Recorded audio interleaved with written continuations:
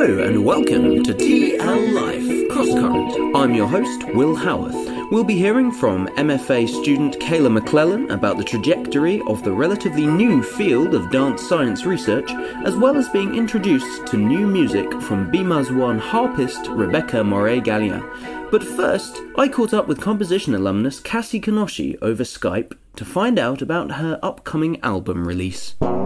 Cassie Kanoshi graduated from Trinity Laban's BMA's composition course in 2015 and has since gone from strength to strength. Besides participating in LSO's Panufnik Composers Scheme, she has been performing with Neria, 2016 winners of the Jazz FM Breakthrough Act of the Year, Afrobeat octet Kokoroko, and her 10-piece group Seed Ensemble, which will be releasing its debut album Driftglass with the Jazz Refreshed label.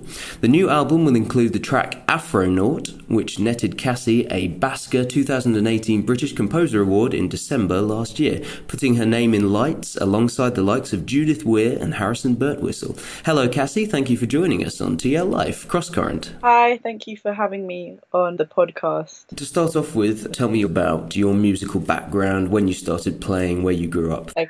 I grew up in Hertfordshire in Welwyn Garden City and studied composition at Trinity Laban from 2011 to 2015. I started classical piano lessons when I was 6, but even before I started playing, I grew up in a household where music was very important, so I grew up listening to jazz, soul, orchestral music. After piano, I started clarinet when I was 11 and then moved on to saxophone when I was 13. In regards to composition, I started off writing pop songs and showing them to friends at school before moving on to transcribing. I would transcribe what I heard an orchestra play or try and copy the sound of the composer and write it out into GarageBand before I knew how to notate properly, which is a skill I learned at Trinity. I wonder if you could name a couple of bands or a couple of artists who would be your favourites to listen to, your go-to. My go-to saxophonist is Jackie McLean because how he improvises is just so honest and pure. In regards to large ensemble writing, I really am a fan of Maria Schneider, who I saw at Cadogan Hall in 2015. Yeah, classical,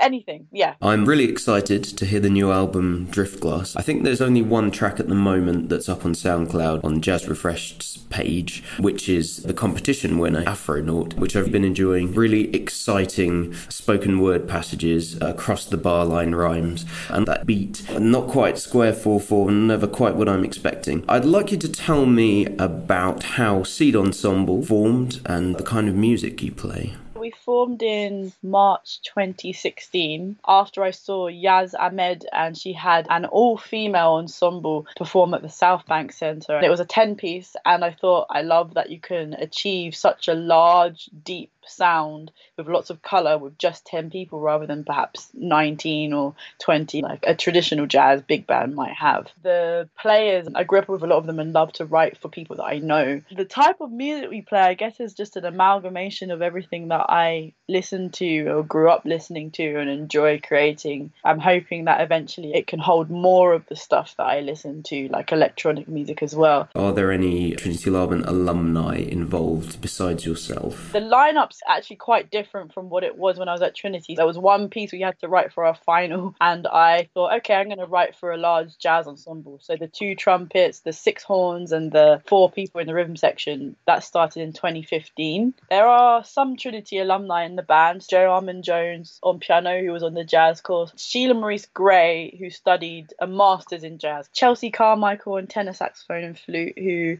was on the jazz course as well. Everyone else went to various conservatoires across London. The title of the new album is Driftglass. I wonder what the story is behind that title. I'm really into the writing of novelist Samuel R. Delany, who's an African-American sci-fi writer. I love how poetic his writing is and how creative it is. It really stretches your imagination how he writes. He's got a collection of stories he wrote in 1971, which is entitled Driftglass. At the beginning of the story, he talks about what driftglass is. It's pieces of glass that's been swept through the sea and has changed what it looks like, and it looks different inside of the water and changes color outside. And I thought that was, in a way, like a metaphor for improvised music, how improvised music changes depending on its atmosphere and the moods of the people in the room, both audience and on stage. Well, actually, when I first read it, I didn't realise it was an extract from Delaney. It could very easily be referring to music. Yeah, so that's where the title comes from. And the track Afronaut was inspired by his book Dahlgren, which is a very crazy book. The track you mentioned, Afronaut, which was the winner of the British Composer Award in the Jazz Composition for Large Ensemble category. You featured the spoken word artist Zana. Just to point out, Zana uses the pronouns they or them. Yeah, I met Zana through an Afrofuturist theatre project that was happening at the Barbican Centre. We were both involved in creating the music. They created a track with beats and then put their words over it and just had the most amazing flow. From that point, I knew I had to work with Zana. They wrote their own lyrics for Afronaut because I just trusted Zana to be able to do it. Were there any other special guests featured on the album? Yes, Charisse Adams-Burnett, who also studied at Trinity on the jazz course, features on 2 of the tracks, The Dreamkeeper and Wake for Grenfell. And another spoken word artist called Mr. Echo also features on the last track, Interplanetary Migration. Thank you, Cassie Kanoshi. We'll catch up with her again a little later to hear about her time at Trinity Laban and her future plans. Next up, a quick reminder that the Trinity Laban Soloists competition final will be taking place at 7:30 p.m. on Wednesday the 6th of February at Blackheath Halls. The winner of this showcase of some of our most talented performers will have the opportunity to perform their chosen concerto with one of Trinity Laban's orchestras. Admission is free, but you will require a ticket, which you can book on the What's On page of our website. Follow the link in the podcast transcript at tl-life.com. Now, let me introduce you to second-year MFA student Kayla McClellan, who I met in the Laban Cafe to discuss dance science research. My name is Kayla McClellan. I'm a second-year MFA dance science candidate, and I am originally from Florida. I did my undergrad in dance performance back in the States at Florida State University, and there I was introduced to dance science. Laban is a huge name in the field of dance science. There's definitely no masters in dance science in the US, so you do have to travel abroad if you want a master's in it. My impression is that a lot of the students at Trinity Laban, including I think some of the dancers, aren't really aware of what happens on the dance science course. You can either do an MSc in dance science, or more recently they introduced the MFA degree in dance science, which is a 2-year degree, and that's what I'm doing.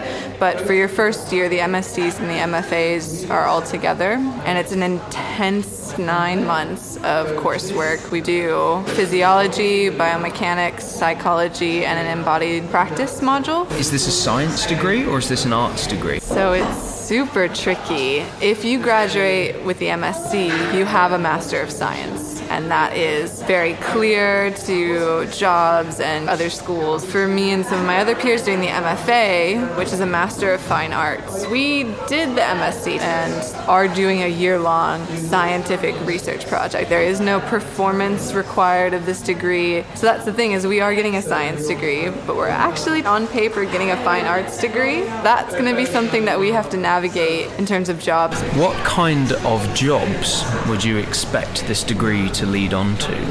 The typical expectation would be to continue doing research. For me, I would love to be a lecturer or a professor. That would be great. Some other routes would be to tack on to a company and be somebody that does research just for them, whether it be around injury or just around the environment that they create. So there are a few options, I think. Could you tell me a little bit about Dr. Emma Redding? So Dr. Emma Redding, she has really started this program from the ground up. She's constantly involved in research, and sometimes I just look at her and I'm like, how are you doing all this? And I think that she's the quintessential icon of what dance science can be, because she plays these roles of artist and scientist and researcher so well and so fluidly. In October, there were students, alumni and staff from Trinity Laban in attendance at the International Association of Dance, Medicine and Science conference in Helsinki Helsinki. Did you attend? Oh, yes, I did attend. The conference is a whole conglomeration of different kinds of researchers. So there are practicing dancers or artists. There are people there who just identify as physiotherapists or scientists or researchers or psychologists, but they want to specialize in dance. And then you've got people like most of us at Trinity Laban who are kind of in that gray area of being an artist and also being a researcher and wanting to bring the two fields together. The conference itself was 4 days, and it's just absolutely insane how much they pack into each day. I saw somebody who was doing a research comparison of the development of an embryo to the developing dance styles like Bartiniev. It was really a huge range of research. Current MSc student Julie Farrell said of the conference, it was very eye-opening as to where the field is heading, what it's still lacking, and the opportunities that await. I wonder if you could comment on where you think the field is heading, and then perhaps also where it's lacking. There's a lot more happening on mental health and psychological research. I'm seeing a lot more given to cognition and things of the brain rather than just the physical aspects of dance. And that kind of brings my attention to what's lacking in the field still. There's still so little qualitative research. Examples of qualitative research would be doing interviews or annotations, and then you would do analyses like content analysis or thematic analysis. So the qualitative research is definitely lacking still in dance science. And why I think it's a disservice in this field is because so much of dance has to do with the body and then people's perceptions about what's going on. Thank you, Kayla McClellan. We'll return to that interview in not too long to hear more about how dance science is changing. Coming soon to Blackheath Halls is the Shapeshifter Ensemble concert on Friday the 8th of February, which will include works from Beethoven and Dvorak, alongside composition tutor Deirdre Gribbin's violin concerto, Venus Blazing, with soloist Lana Trotovshek, and a new commission from BMUS 4 composer James Layton. That's at 7:30pm, and there is one free ticket available per student or staff member. Simply use the promo code sent to your Trinity Laban webmail when booking. Next, we have BMUS 1 harpist Rebecca Moret-Gallien, who's going to introduce some new music she's been working on. My name is Rebecca and I play the harp. I grew up in the south of France, on the coast, and I started playing when I was 5. I started studying in England when I was 15 at Cheetham School of Music in Manchester. I just wanted to come to Trinity because it's an amazing school. I love the harp teacher here. She's my favorite person in the world. I love Gabriella mostly because she's really supportive and open-minded. I explained to her my crazy project, which is to try and include the harp in many different styles of music, not just classical. And she was like, yeah, it's such a great idea. I want to help you doing that. I haven't really found exactly what I'm looking for, which is why I want to make it happen myself. I'm trying to start my own rock band here at Trinity as well. What are your favourite kinds of music to listen to? I love Nirvana, I love the Sex Pistols, Hole. Surprisingly, I've really been into Britpop lately. I wanted to ask you for a listening recommendation, hidden gem tracks. So this is the sort of thing that maybe you love, but you think no one else has ever come across. There's this band that is really cool. Not many people know about them, but they're called Widow Speak. And it's an indie band. They're quite chill, like acoustic guitar, nice and relaxing. They've got a really interesting sound. They remind me a bit of Fleetwood Mac. Gun Shy is a good one. In the Pines is a good one as well. What is the context for Moonlight's Jewelers? Is it in a wider body of work that you've produced? Even myself, I don't really know where this is going. Basically, I just wanted to experiment, and I just thought I should try and do something I've never done before. So I started creating some beats, and it turned out to be really chill, which was really surprising. I really wasn't expecting that because it's so radically different from everything I've ever done so far. But it was a good surprise. I like the way it turned out, and I guess I'm just trying to create more diverse things. So the track that you've sent me, Moonlight's Jewelers, is the first experimentation into something you're looking to take further. Where did you get the French spoken word sample from? And what are they saying? My French is a bit rusty. It's okay, no worries. The samples are from interviews of Brigitte Bardot. She is a French actress, really, really popular in like the 60s. And she's talking about fame, how it affected her life. You know, she was called the most beautiful woman in the whole world, but back then she was really sad, and I don't think fame was what she was after, really. She's basically saying that she became really successful really quickly and she wasn't prepared for that. And she compares it to drowning. The very last thing that she says is that her life looks like a prison cell, a really comfortable prison cell. I think it's really relatable because everybody, at least once in their life, feels like they've got everything they've always wanted, and still it doesn't feel quite right. Besides being a prison cell, it almost becomes like an addiction. A few years ago I was in Los Angeles. We went to a club that was owned by Johnny Depp. He went to this club a couple of times a week, pretty much just so he could be recognised and fawned over by people. I found it upsetting, really, to imagine being in a situation where you felt you needed that kind of adulation from people so frequently. It is really true, like there's a whole paradox about fame. Are you familiar with Fame, the David Bowie song? Yes, I love David Bowie. I love it. One more question about the track. The kind of rotary fan sound in the background, which I love, it gives a real atmosphere to it, it gives it a kind of vintage feel. What was your thinking behind that? Well, this sound is actually the sound of an old movie projector. And the beeping that you hear in the beginning is the countdown at the beginning of films. Okay, great.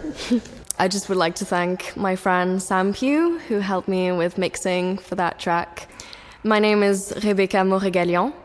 I study harp, and this is my track, Moonlight's Jewelers.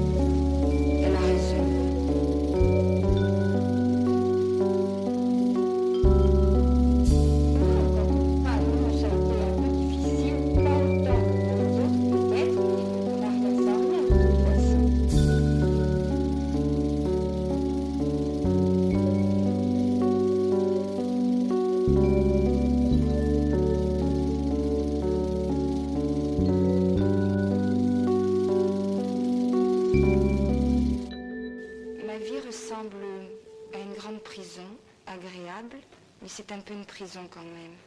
Thank you, Rebecca Moret-Gallien, for sharing your work with us.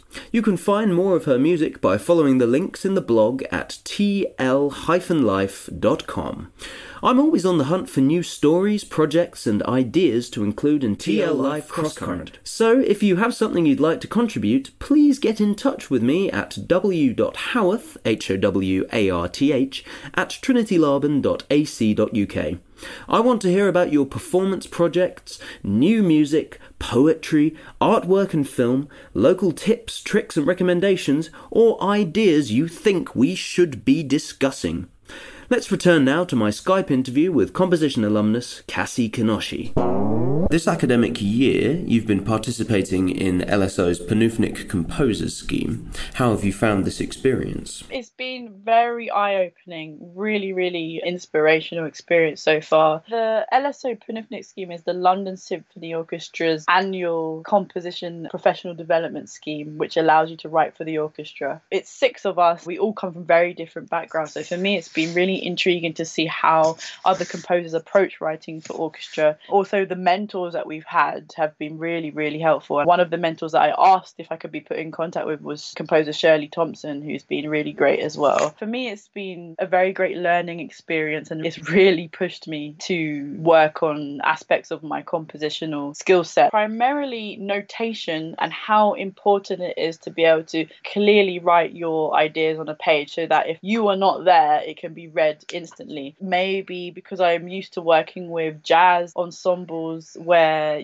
there's a bit more freedom and you're usually in the room, so you're able to direct how things go or change things on the spot. I've gotten used to that way of working, whereas obviously working with the LSO in 1 hour time slot, everything has to be written out absolutely perfectly. A lot of your work has involved writing music for the stage, and you've scored music for a number of productions at London's Old Vic Theatre. I've always loved to create multidisciplinary performances, so even in Trinity I was trying to do this through Collab Week. From day one, I would try and create projects where it involved people from different artistic backgrounds, and that's where I guess it's led to working in theatre. So the first thing was the Old Vic 12. I was the composer on that from 2016 to 17, which last year led to writing for some monologues there. The latest thing that I've just done was at Battersea Arts Centre, where I wrote for the play Super Black Man, and I just finished writing for a virtual reality thing at the National Theatre, and then I might be doing something else there as well. That sounds really intriguing. Are you able to tell us anything more about virtual reality at the National Theatre? It's just a prototype at the moment. I'm working with the director Sharifa Ali, who's based in New York City, and it's called Un-African, and it focuses on the retelling of a traditional Kenyan story through dance and virtual reality and my electronic score. You've been selected as part of the Cameron Mackintosh Composer Scheme to be this year's Composer in Residence at Dundee Rep Theatre in Scotland.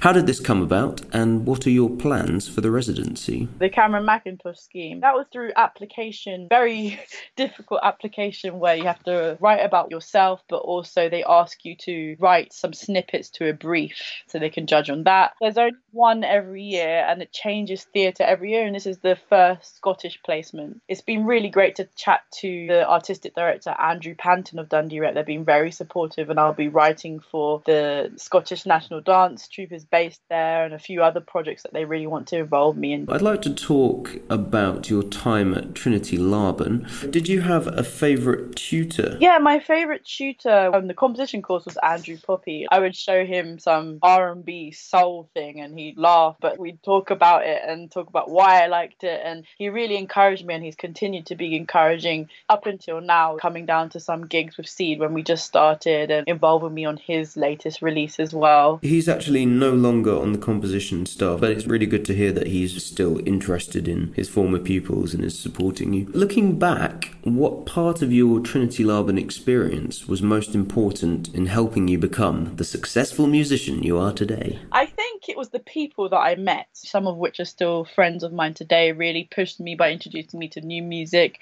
really shaped who I am. And I think being surrounded by creatives who push forward your way of thinking and introduce you to new things is very important and integral to becoming a great creative in any field. And of course there are people that you met here who you are still playing and working with. Yeah. You can make connections whilst at Trinity Laban, which will give you a starting point for your career. Do you have a piece of advice that you would give to student composers? Yeah, I have a few things that I can think of. Listen as much as you can to as many different types of music as possible without forming too harsh of an opinion. I think being open-minded as a composer is quite important to your development, and also the importance of meeting people. I think as composers we often get caught up in staying in our rooms and just writing the music and creating this world of our own, but forming connections with other people and having that support group behind you as well is really important. And the last thing I would say is not being afraid to express music in your own way. Often, especially as composers, there might be a box that people expect you to be in, but I think just go for what you feel is right and what you feel represents your voice. I have been asking people for their hidden gem listening recommendations, pieces of music that you love to listen to that most other people have probably not come across. Do you have anything in mind? Something that I was listening to for quite a while was the Trondheim Voices album, Improv Voicing. I just found it amazing how the human voice can come up with so many sounds and just sound so pure and beautiful just on its own. Lots of extended techniques alongside beautiful harmonies and beautiful drawn out melodies as well. I think it's really interesting writing and arranging for vocals, and yeah, it's taught me a lot. I would say that album is definitely worth a listen. Regarding the new album, Driftglass, it's out on the 1st of February, is that right? The album launches on the 1st of February at King's Place, with music starting from 8 o'clock p.m, and there will be 2 45-minute sets with DJ sets in between. But it's released on digital and vinyl on the 8th of February. Where can we buy or download it? Pre-orders are actually up now, and I would have a look on the Jazz Refreshed website at the moment. Thank you very much for your time, Cassie. I really appreciate it. No problem, and thank you for asking me to be involved. Bye-bye. Bye. Selected tracks from Driftglass are available to hear on the Jazz Refreshed page. You can follow the links in the podcast transcript at tl-life.com. Finally, for this episode, we return to MFA student Kayla McClellan. We were also joined by fellow MFA student Emmy Matsushita, who we met in the second episode of the podcast. I'm wondering whether there's an element in what you do of nutritional science about diet and what we eat. Nutritional research is difficult, mostly ethics-wise. There could be disordered eating and things like that. With nutrition, it is so individual. And then with the participation, you need to be looking at what people are intaking daily, and it is just so hard to get people to continue to log on nutrition forums, and then you also don't know if they're telling the truth. I read an article in The Guardian which Dr. Redding was quoted in. Something that struck me in it, which was quite encouraging really. They were talking about one of the big ballet companies who had an in-house dietitian. It used to be that you'd only go and see the dietitian if you became ill, but now there seems to be this shift towards all of the dancers want to go and see them all the time to work out what they should be eating just to stay on top of their own energy intake. Yes, I'm seeing a shift in the field from this focus on how to help dancers after there's already a problem to preventative methods and research that helps dancers before anything happens. And dancers seem to be responding to that really well because they're now starting to become more aware of the work that we're doing, and they are starting to get more involved.